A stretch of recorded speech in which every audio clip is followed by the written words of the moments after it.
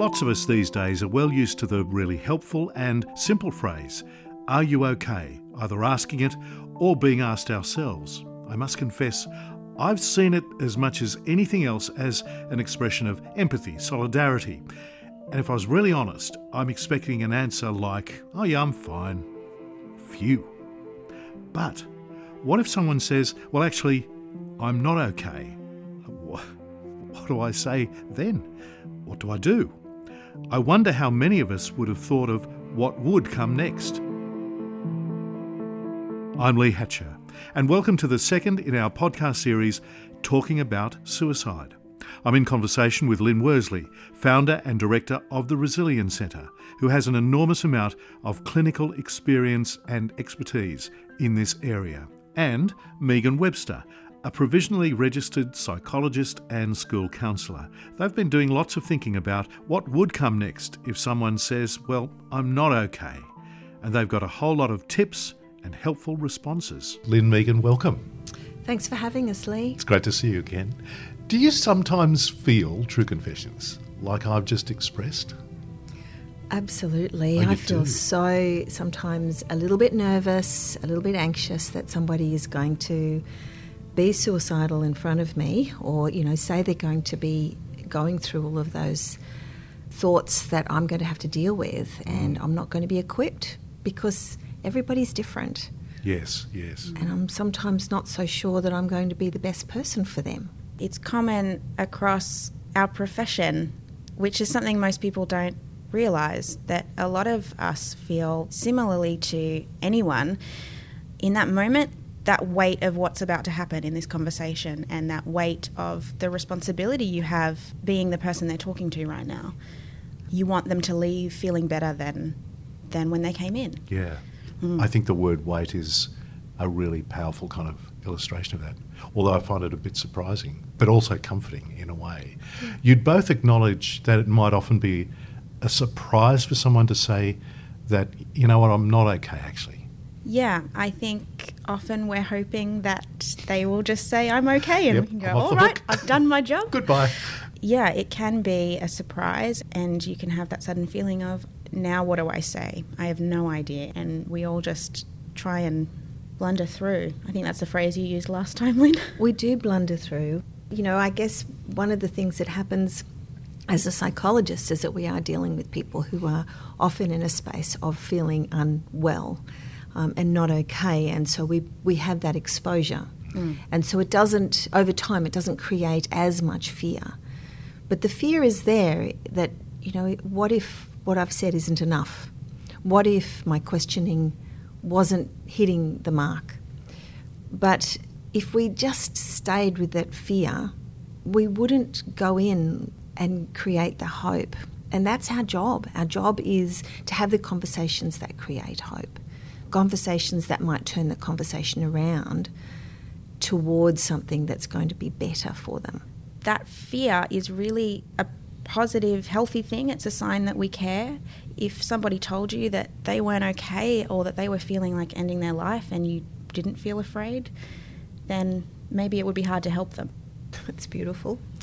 I also think you're both being rather humble because you've got key strategies and key things to say that we're able to say, which we'll get to. Yes. This really could happen in any everyday conversation. Yes, a few weeks ago I was at a shop and I noticed having the normal chit-chat with the cashier, "How are you? Good. How are you? Well, I'm still here." I thought, uh-oh. Yes. That sounds not so great. Ominous. And so I decided to ask, "Are you okay?" And he was quite surprised and sort of went, "Yeah." Why? Why are you asking? And I said, just, normally if people say that kind of thing, it can be a sign that they're not feeling great. But then he was so touched. I think people go around their day, they're not used to being asked. Because we're all so rushed. Yeah. And so at the very least, I think it was a positive experience for him that some stranger came in and cared how he was doing. Lynn, say if someone's depressed, from a psychologist's point of view, what's actually going on there? What's happening in that person? When someone is depressed, it sort of becomes like a self-fulfilling prophecy. The depression does what you call a negativity bias. So it makes the brain attend to everything that's bad. It makes the brain attend to the worst-case scenario. And so if you look for something negative, you will find it on every corner. Yes, yeah. And really, you search for something, you'll find it. So essentially, if you've got a negativity bias, it's just going to perpetuate the problem over and over and over again, and in some ways amplify what is a smaller problem into something that's huge, and then you end up with the thinking that goes with that. So the other thing that happens is that with that negativity bias is that the brain then says, withdraw, don't tell anybody else what's going on. You're the only one that's got this problem. No one can help. No one can help. It's all about you. You're the problem. You're making everyone's life worse. And it does this very pessimistic style of thinking that makes it so it's impossible to change. Is it more than just being a glass half empty person? It's more than that. Okay. It's more than that. It's quite fixed. We talk about a fixed mindset and a growth mindset. I think it's much more than that. It becomes almost like the depression in somebody is invested in keeping that person depressed. Okay. We talked a lot about hope in our first podcast conversation in this series. So how do you move, I've always wondered this, how do you move the conversation towards that sense of hope without being overly positive? Like, don't make me sick. Yes, yes. And that is an art. That is something that as psychologists we're trained to do. But there are some very simple things that people can use on everyday conversations, such as if someone is saying, it always happens to me. Well, they're using two terms that are very much negativity bias and very much perpetuating the depressive mindset. Those two terms are always, and it's always about me. So if we're able to just tweak the conversation, even if you go, always, and they might go, oh, most of the time. So then as soon as you've got most of the time, you've got a little glimpse that's turning your head towards the opportunity to talk about, well, when is it not like this? Opens the window a bit. It opens the window. The other one is, it's me, I'm the problem. So it might be then a situation so other people don't contribute to this. So, well, yeah, don't start me. Don't start me. There's this person and this person and this person. And so once you start talking about other people causing the issue, that sounds like it's pretty negative, but it's actually a little bit more optimistic because it's not just sits with you and you're not the problem. So those two terms of going, sometimes, let's talk about that, or so other people, how are other people contributing, or how are other things contributing to this, even COVID contributing to this, then means it's not just me. It's easy to take some of this advice and go, okay, well, I have to be talking about the positive all the time. I have to be moving them towards hope. I have to be, and you might forget to listen. It's quite important sometimes to just sit back and maybe say nothing for a little while. It's okay to say nothing for a little while and just hear them. And that can be quite helpful too, because if somebody's feeling really low, part of what's wonderful about our emotions, our positive and our negative emotions, is that they help us to communicate with others. It's part of their purpose. And so if the person feels that their emotion has been understood, their emotion has been communicated effectively, then they might feel ready to move on to talking more positively. But if they feel like they haven't been understood yet, well, then they need to express their emotion stronger and louder until they're understood. So even just hearing someone and going and saying, yeah, that sounds really hard. Or just leaving a space. Or just leaving a space. We're always keen to fill that space. Yeah, you have to get comfortable with your own silence sometimes. Then it's a bit of a tricky balance to let someone be heard but not amplify what you call the negativity bias, and instead move them along some kind of path where they might have tried something that works. It is a very big balance. Yeah. And I tend to think of us having these conversations as walking a tightrope. And there's two ends of the tightrope. There's the tightrope that is the fears, the things that are the risk factors, the thoughts that are there. Then sometimes those thoughts are so dominant that the person needs to be able to talk them out. And then the other one is the reasons for living at the other end. And that tightrope is really, really tight. But if we spend so much of our time on one end and not the other, then we make the tightrope floppy. Okay. And that's not helpful. Yes. So, we do have to have this balance, but it isn't a balanced conversation that we need to have. If we have a balanced conversation, someone with a negativity bias has got so much negativity there, and we come in with a balanced conversation, we just add to the negativity bias and we don't help give them the tightrope. And we're probably not listening as much as we could. No. So this is where our approach at the Resilience Centre is really nested in the resilience research, which talks about keeping attention alive. And when you keep the tension alive, it gives you choices. If you haven't got that tension alive, you tend to resolve it one way or the other. And so what we're after here, if someone is suicidal and they're saying, I am not okay, and they've got a negativity bias, then we need to give them the opportunity to open up their conversation that takes them into other options, other ways of thinking, and reminding them that there is another way or another option that they can take. It's probably worth saying that we bring our own experiences, our own kind of fears and hopes, as you say, into this conversation as well. And that can be tricky. Oh, look, honestly, Lee, I think that's probably the most important thing out of all of these conversations, is that when we come to a conversation with a fear, that what if I say something wrong? Yeah. What if it doesn't work? Should we be looking for the risk? Should I be talking? I'm not equipped for this, so I'm not going to say anything. If that's the fear, then basically we contribute to the negativity bias.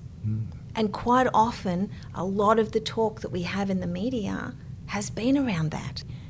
What is the risks? Let's look at the stats. Let's look at the ages. Let's look at the problems that have happened. Let's see how, COVID's going to make it so much worse. So all that happens is it adds to the negativity bias. So what we need to be doing is going, okay, let's have a conversation in our own heads about what is our hopes for this life? What are our hopes for this person that I've got in front of me? What is our hopes for the person in the shops that we're just bumped into, that they are really okay? And that means we have to deal with our own fear and our own psyche before we have the conversation. I remember you saying in our corona conversations early on in the virus how you could think about what life's going to be like when it's over.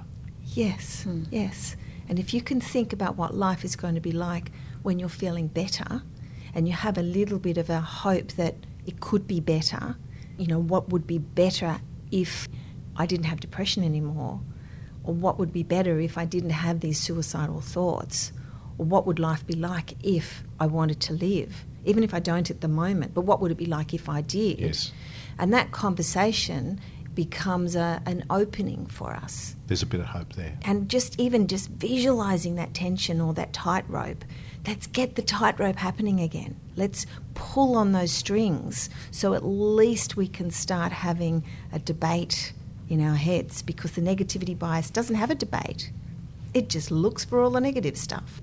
Sometimes we can get caught up in saying things that address our own fears or make us feel better in that conversation, but aren't necessarily all that helpful.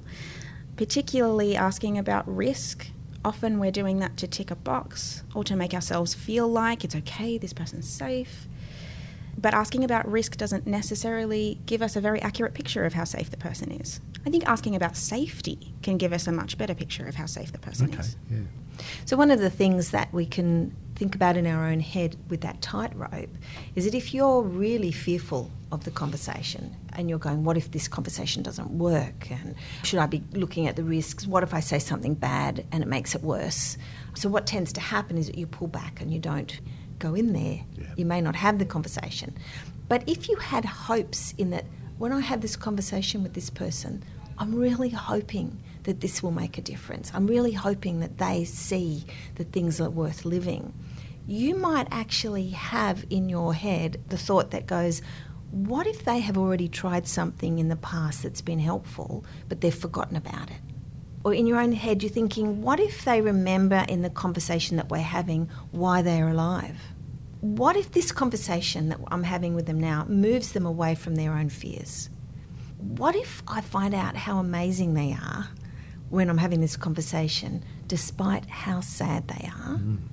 What if I might even be more interested in them, and that my interest in them creates a little bit of a light for them?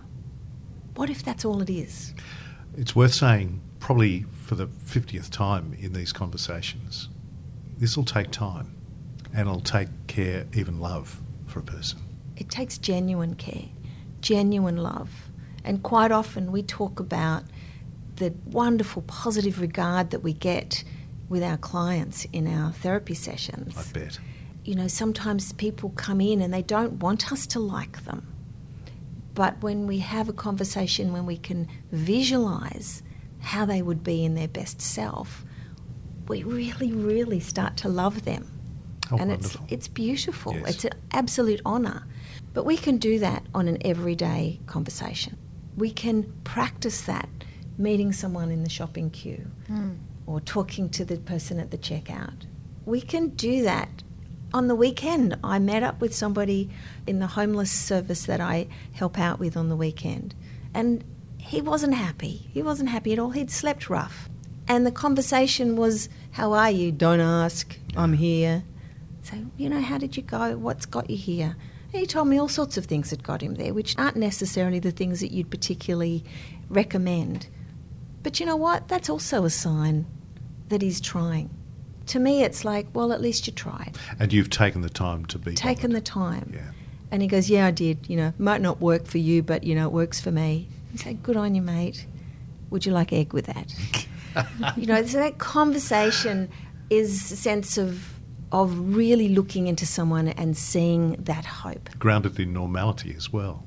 Could you both, just to begin to wrap up, give us a few more of the practical responses of how some of these conversations might realistically play out? So Megan's going to put together a handout for people to download, just some questions that might be useful. Yeah, that's good. That would be helpful for people to be able to use at any time, and I think you just need to get onto our website Too right. for that. But some of the questions that we can use might be, you know, when someone says, I'm not okay and, you know, I want to die or I prefer to be dead. You can then go, well, what's happening? Which is a realistic thing to ask. Yes. But how would you prefer to be? Might be a little bit of a tweak to get maybe a response. Yeah. What sort of response might you get for that? You might get, I don't know. Don't ask me that. And genuinely, they may not know. They may not. And sometimes I don't know. Sometimes that's just an indication that somebody needs some time to think. They weren't expecting that question. And give them the time to think. Mm-hmm. Don't take their turn in the conversation. Just give them a bit more time. Another question might be, so when did you last feel good? What might happen then? It might be, I'm not sure. I don't remember. Never. Oh, when I was 3. Okay. What happened when you were 3? Again, those conversations then open up well, I was at home, I had support, bad things didn't happen to me then. That's worthy of having a conversation about. Totally. What have you already tried? Everything. Nothing worked. Yeah, so again, we have that negativity bias. So nothing worked? I was just going to say that. Yeah. I'm learning. Nothing worked? I suppose there was one thing that worked. It doesn't work anymore. Okay, so what was that one thing? So Yeah. again, we've got a little bit of a glimpse that there was something we've tried. What helps you a little tiny bit? You might get family. You might get drugs and alcohol. You might get My dog. my dog. You might get, oh, well, you've got to do something. So when you have that sense of anything they're doing, even if it isn't looking like it's a positive thing, like drugs and alcohol, or doing things that perhaps are a little bit deviant, they're at least something that somebody's doing to make them feel better. And you're still opening that window up. You're just a opening the little bit. window. Just Yes. think of that tightrope. You're just looking at the other end of it. Yeah. And I think with those sorts of answers, the ones that might make you feel like you're not getting anywhere, or might make you feel, oh, that doesn't seem like a very good reason to keep going, I need to get a better answer. Anything that's keeping them going is keeping them going. And remember the depression is trying to push you away. The depression is trying to create distance between you. So if you can accept those answers and validate those answers, you're not letting the depression push you away. Another question might be, so how are you going to get through today? How did you get through yesterday? Or looking out for who's been helpful. It might be just the coffee shop man. It might be somebody who smiled at them as they walked along the street. So, okay, so that was really good that your brain was listening to that. Or is there someone you know that is worth talking to? What would they tell you? Even if you can't, if they might have passed away, what would they tell you about what to do? So who's been a good friend to you recently? Who knows you really, really well? What are some reasons to keep going just today? So what are you hoping for today? That just gives that immediacy. And particularly if you've got someone who hasn't got a real sense of a future, just today is enough. Yeah, that's a good point. The thing that I like to talk about is, what if the smallest thing happened that made a smallest difference in how you're feeling? What would that be? And there's probably something for everyone in that, no matter how bad you're feeling. Yeah. It might be that the chicken and mayo sandwich down at the Coles was there and wasn't gone, It could be the smallest thing yes. that you have there's no significance. But the fact that you've asked about it might mean all we're doing is just turning our head in a direction that's into the hope.